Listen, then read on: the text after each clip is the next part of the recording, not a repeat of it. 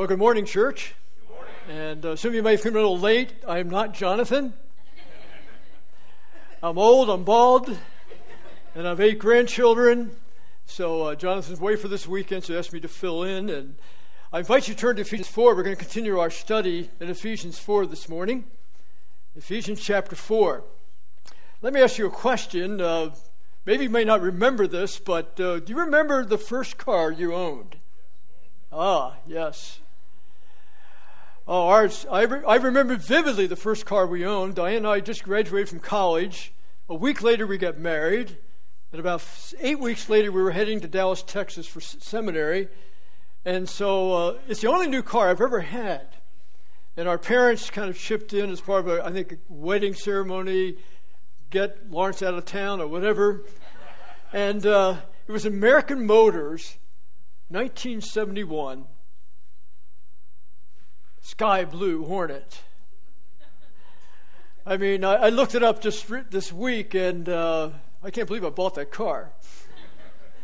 But, you know, I noticed something. When you come to a new car or any car, in the glove compartment, there's a maintenance manual. Sometimes you can get it online as well. And I learned very early that if you want to keep the car running, what's the major thing you need to do? You need to change your what? Oil. And so I learned that very quickly and began to change the oil for many years until we moved to the frozen tundra of Rochester, and it wasn't a good idea during winter. But if you want to keep your car, you need to maintain it. And you maintain it primarily, and other things too, by changing the oil.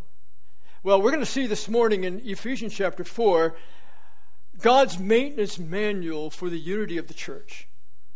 And it's so important. God's maintenance manual for the unity of the church. And by the way, if maybe you're new to the body of Christ, but I can tell you over the years, family life in the body can be messy, can't it? Amen. I mean, we're sort of a sinner. We are sinners saved by grace, but we still sin, and so it can be messy. Some of you might have heard of this little statement. It's curious. I love it, but it kind of explains the messiness that we have sometimes in the body of Christ, because we're still sinners. We have different personalities.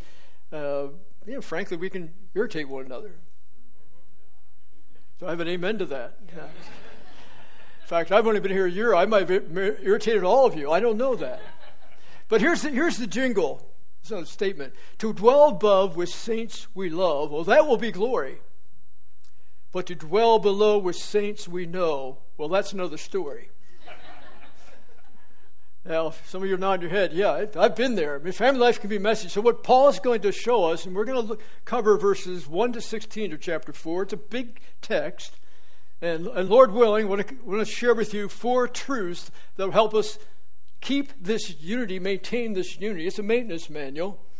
And then I want to close with 2 takeaways.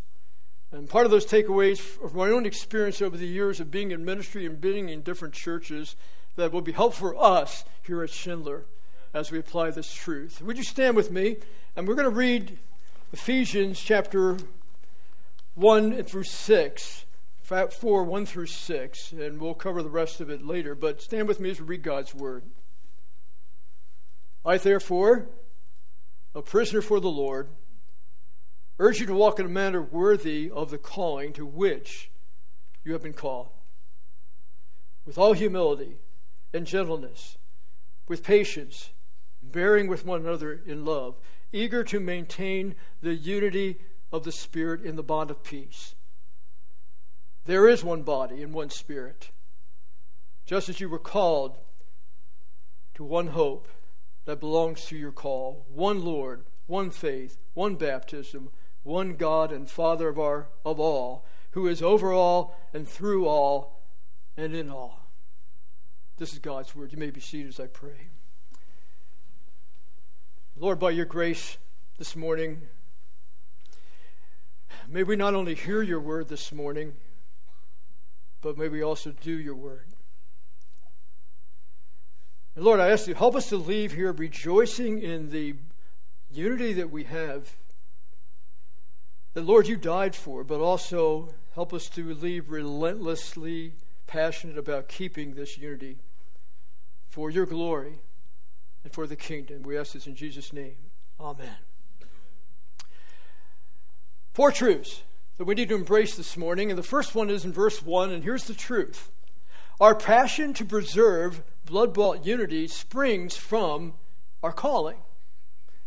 You see this in the text. Verse 1, Paul writes, I therefore, a prisoner for the Lord, urge you to walk in a manner worthy of the calling to which you have been called. Now that calling, Jonathan covered very well in the first 3 chapters.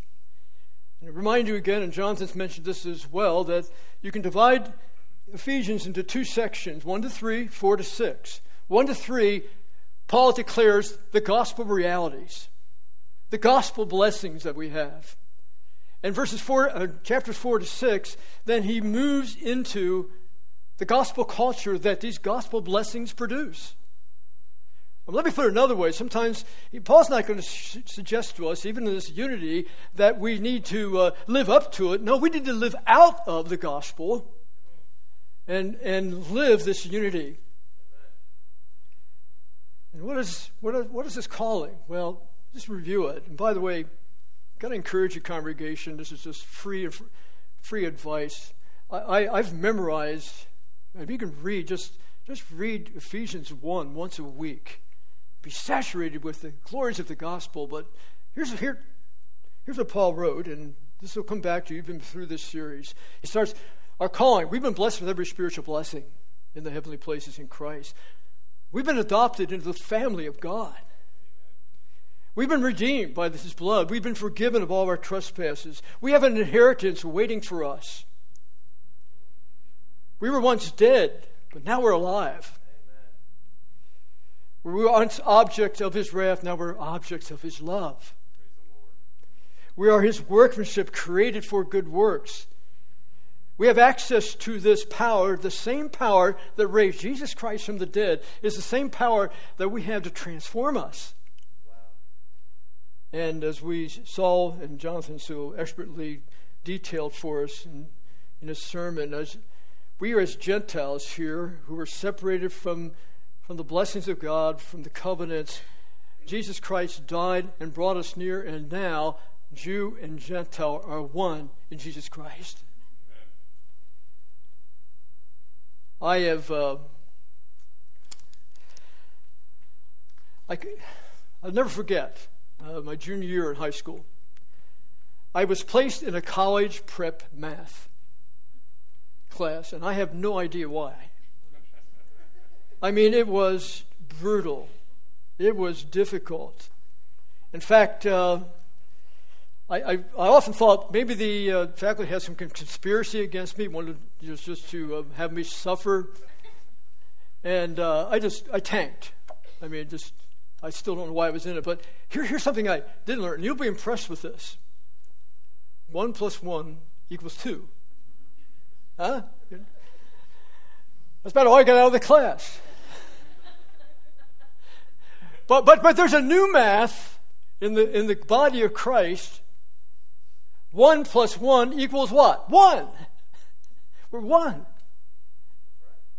Or I look out in this congregation and this body, and we're all different. We have different appearance. We have different ages. We have different personalities. We think different. We dress different. You all talk different. But here's the glory of the gospel. All these ones, we are one in Jesus Christ. Amen. And that's what Paul's saying.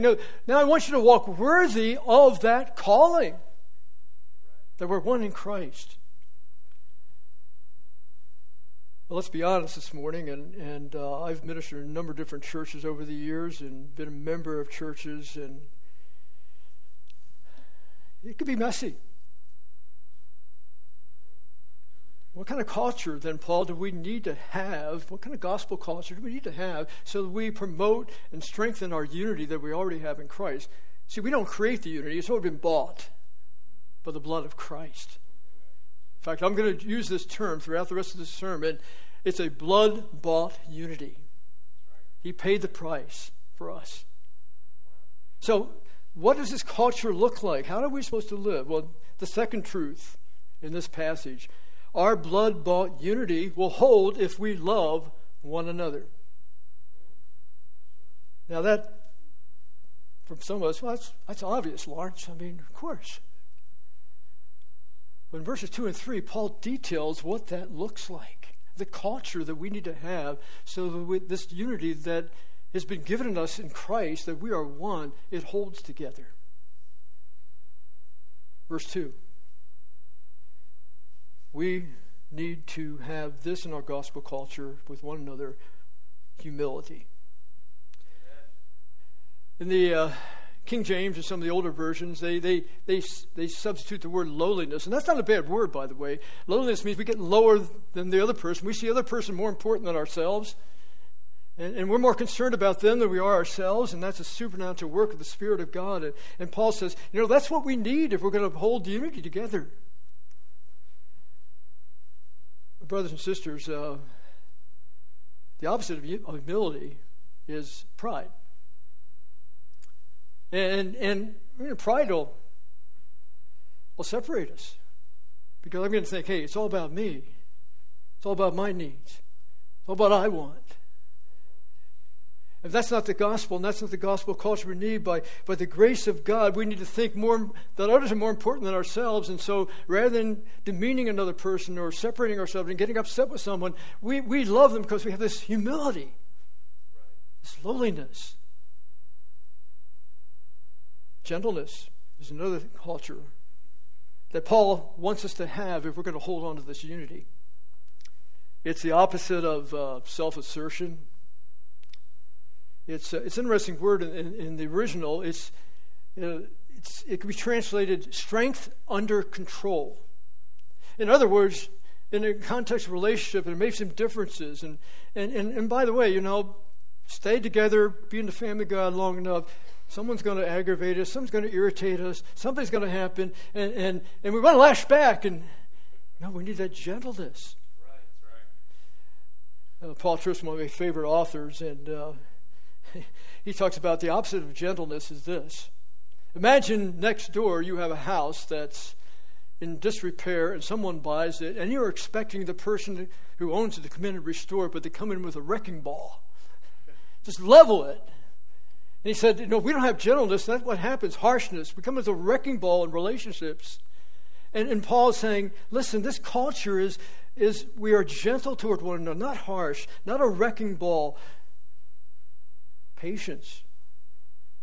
It's another word that the King James Version, some of the older versions, long-suffering. I like that. Long-suffering means long-suffering toward aggravating people. People might irritate us. People might say something to us, and what? And all of a sudden, a fissure of division starts to happen because we're not patient. I used to have a button many years ago that had some truth to it. Please be patient with me. God isn't finished with me yet. And what if we both came to that? And that doesn't mean excuse sin in that, but, we have patience with one another, and we don't have these expectations. Everyone's going to be perfect.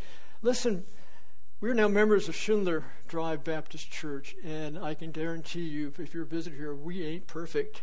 That's right. In fact, when I joined it became imperfect. And that's why we need this gospel culture together as we're family, and we're patient toward one another. And then bearing with one another in love. Amen. Making allowances for each other because we love each other. Accepting one another. And again, Paul's not, I know he's suggesting that if there's sin that we see repeated in someone's life or something, we don't share that in love and confront them. But we need to have what I would call thick skin. Sometimes our skin is sort of thin and someone says something, or maybe walks by, doesn't say hi or whatever. And we, I can't believe that. That's not gospel culture. We make allowances. We give space. If I could use just a one word, we chill.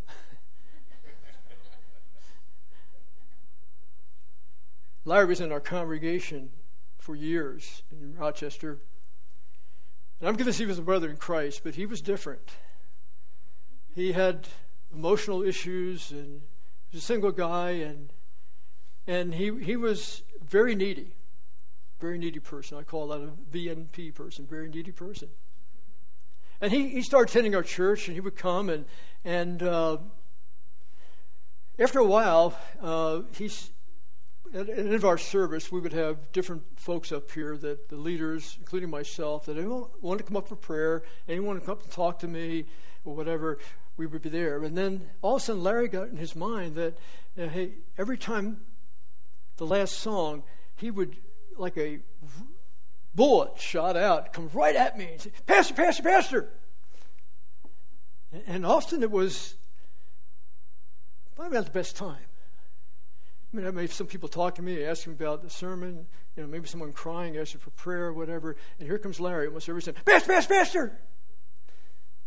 And he really couldn't help it. I mean, he's kind of wired that way, and he also often would come up with the same kind of, questions and that. And finally, I talked to some of my fellow elders, and I said, "Listen, guys, could one of you just intercept him on the way up? Because really he just comes in and just destroys everything." And he did.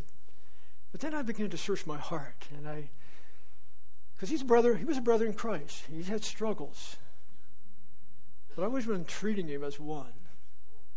I really wasn't honoring him. I mean, frankly, I tried to avoid him. And as I began to pray about this, and the Lord began to convict me and say, he's a brother in Christ. He's one in Christ with you.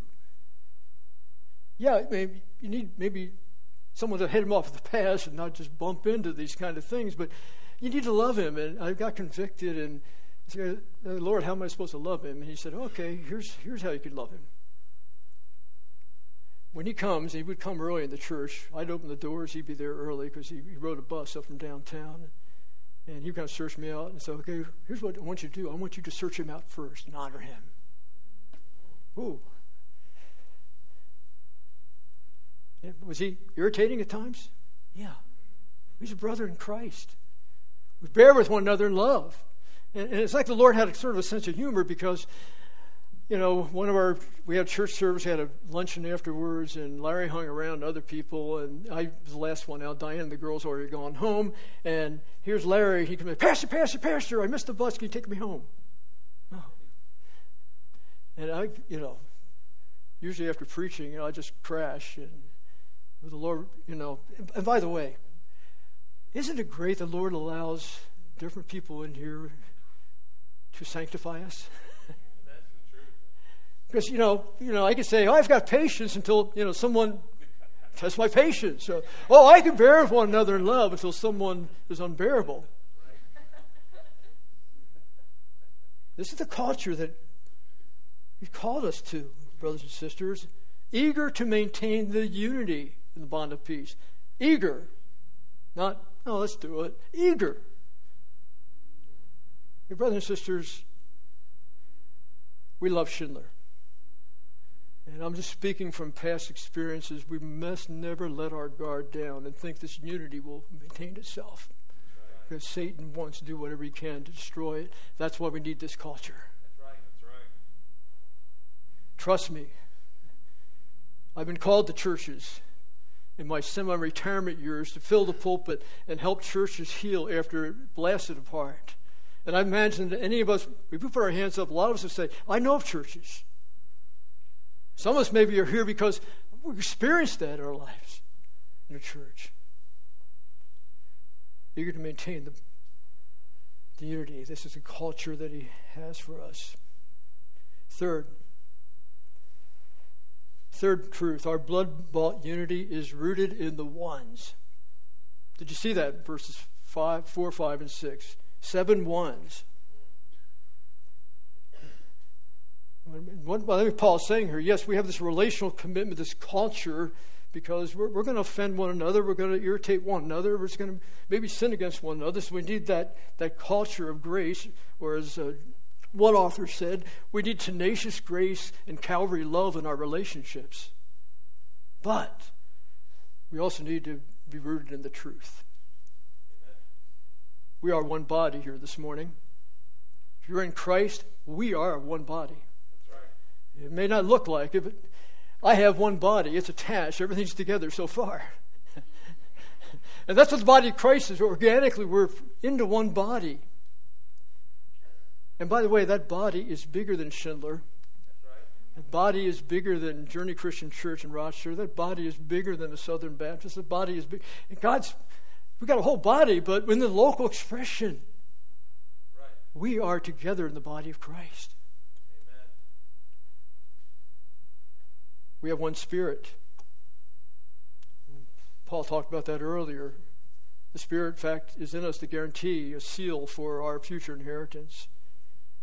The very presence of the third member of the Trinity who makes real the presence and power of Jesus Christ is in each one of us. We have one hope. We have a shared destiny, brothers and sisters. It's a glorious hope, isn't it? And we could spend just 10 minutes just detailing that, but we have a glorious future, secure in Christ, and we have that one hope. We have one Lord. And that day, Caesar is Lord. No, Jesus is Lord. And brothers and sisters, there's no other Lord that we have. We together have one Lord, and his name is Jesus Christ. And we bow before him. He's the head of this church. He's the head of the body. We have one faith, one gospel that saves. By grace alone, through faith alone, in Christ alone. We have one baptism. We had a baptism that was glorious this morning, and we're Baptists. At least I am, and we all are. But I think what Paul's talking about here is in 1 Corinthians chapter 12, verse 13. For by one Spirit we were all baptized into one body. And when you and I came to faith in Christ, we automatically became members of the body of Christ by the Spirit. Praise the Lord. And we have one God and Father of us all. It's amazing, isn't it? In this room, if you've trusted in Christ, your Father is my Father. My Father is your Father. He's our Father. Amen. That's right. And he's in all and through all and over all. Now, there's much more to be said here, but I want to talk about the fourth principle, truth. Maybe I'd illustrate it this way. I'm a Buffalo Bills fan. How many are Buffalo Bills fans out here? Well, we got division already, I see. My own family didn't raise their hands, so... and I'm a member of the Bills Mafia, okay? I proudly wear that sign. Now, some of you don't know that. You think, what is this, some kind of gang or something? But one thing I learned about when we were losing, remember we were in 4 Super Bowls, and that was a disaster. And then we had a losing season after losing season, sort of like the Jaguars.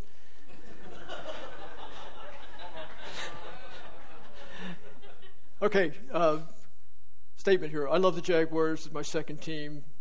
So, okay, just don't come up here and attack me. But here's what happens. The ownership died, passed away, Ralph Wilson. The Pagolas came in, took over the team, and then they hired Brandon Beane as general manager and Sean McDermott as coach, head coach, and the culture changed. They call it the winning culture. What does that mean? Well, I'll tell you what it means. I would watch some of the interviews of some of the players after they won or something like that. Von Miller, Josh Allen, and they would say the same thing, and so would some of the other players. Hey, we couldn't do it without the cafeteria workers. Hey, we couldn't do it without the custodians to keep the place clean. We couldn't do it without the equipment manager. And what they were saying is, we're all in this together with the same purpose to accomplish, and we're a team. And this is exactly what Paul's going to say, because he's going to say to us, in this body of Christ, we've all been gifted with different gifts, but they all work together for a common purpose, more glorious than winning the Super Bowl. Amen. Let me unpack it for you, and this is going to be a 10,000-foot level, because there's absolutely no way that I can deal with some of the interpretational issues in that, because we want to cover this section. But follow along with me. Verse 7. It He says, but grace. Now he's talking about the ones, all that we have in common. And he says, but grace was given to each one of us according to the measure of Christ's gift. Therefore it says, when he ascended on high, that is Christ, he led a host of captives and he gave gifts to men. In saying this, he ascended, and what does it mean but that he had also descended into the lower regions of the earth? And he who descended is the one who also ascended far above the heavens, that he might fill all things. Now, we could spend 20 minutes just dissecting. There's a bunch of interpretational issues. And if you have a study Bible and you read it, go and do that. But let me give you what I think the gist is. Christ, our victorious Savior, ascended, and he took captives, and we could argue what those captives are, but what he did, he gave every member of the body of Christ gifts to be used. And those gifts are detailed. Some of those gifts are detailed in 1 Corinthians 12:14, Romans 12, 1 Peter 4, and personal perspective on this, I think there's more gifts than that. But if you're a member of the body of Christ, you're in the body of Christ, you have a gift. And so Paul's saying, okay, I'm going to admit this diversity of these gifts, but I want to tell you, these gifts are used to bring maturity to the body of Christ. In fact, he mentions some men who have special gifts, the gift of pastor, teacher. And I praise God for Jonathan. Amen. And his work, and I've said this, it's hardly a Sunday I don't go out with Jesus being bigger, and the gospel being bigger, and feeling equipped for ministry, because he's been gifted by the grace of God, and equips us who have other gifts to use those gifts so that we grow up into Christ. That's right. And that's actually detailed in the rest of the passage. Look back down. I'm skipping here because of the time, but notice the goal of this diversity of gifts. Verse 13, until we all attain, that is, we're equipped for the work of the ministry, that's us, every member of minister, we attain to the unity of the faith of the knowledge of the Son of God, to mature manhood, to the measure of the stature, the fullness of Christ. Why? So that we may no longer be children, tossed to and fro by the waves and carried about by every wind of doctrine, by human cunning, by craftiness and deceitful schemes. I put in there that no one will move us away from the ones of the gospel. That's the underpinning of this unity. But rather we speak the truth in love to one another, and we are to grow up in every way into him, that is Christ, the head, and from the whole body, joined and held together by every joint which is equipped, when each part is working properly, that is, we're using our gifts and we have this goal, makes the body grow so that it builds itself up in love.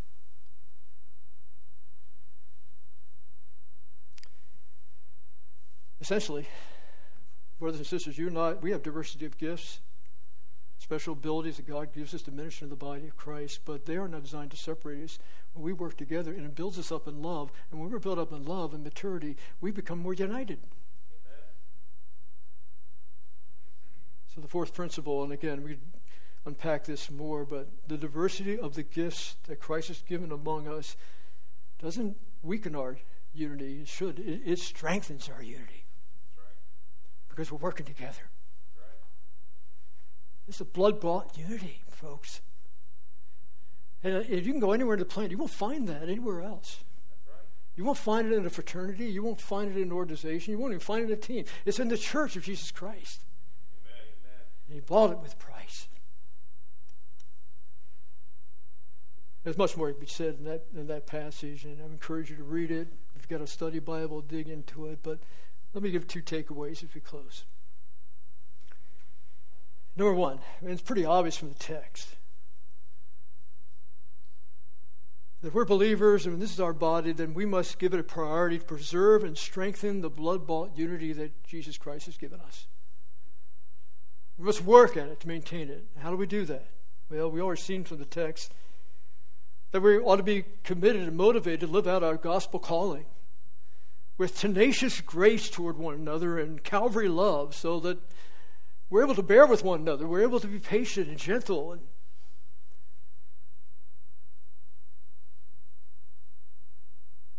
humble.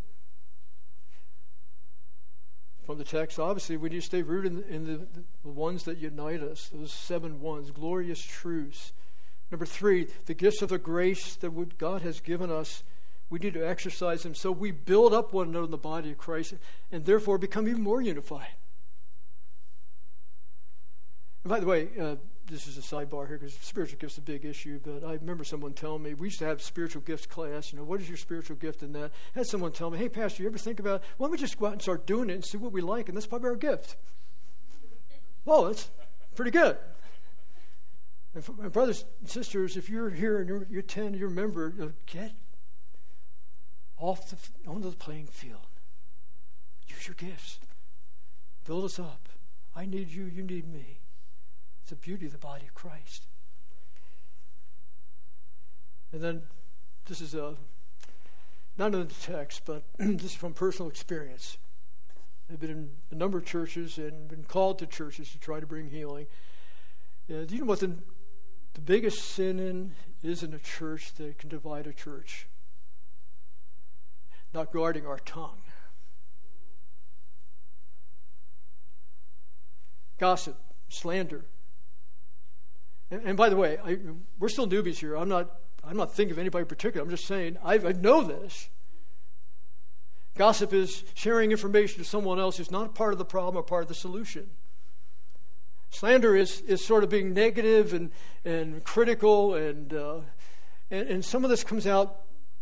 I just wrote this down because I've heard this, and frankly, I've been guilty of it myself. Where we say to someone, "Hey, I am concerned about," or, "Did you hear?" It's usually negative, right?